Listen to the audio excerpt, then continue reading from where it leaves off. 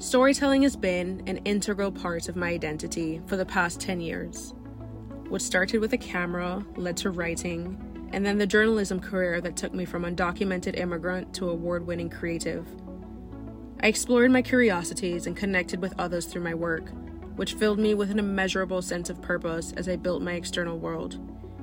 When I experienced burnout in early 2020, life sat me down and said, "Tori, what is your worth beyond ambition and external validation?"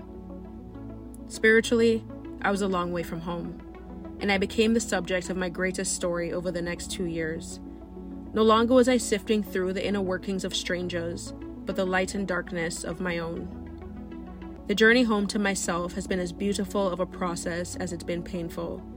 The lessons learned were invaluable, and it's in the spirit of my metamorphosis that I created Tori's House, the podcast that explores themes of identity, homecomings, and the peaks and valleys that make us who we are.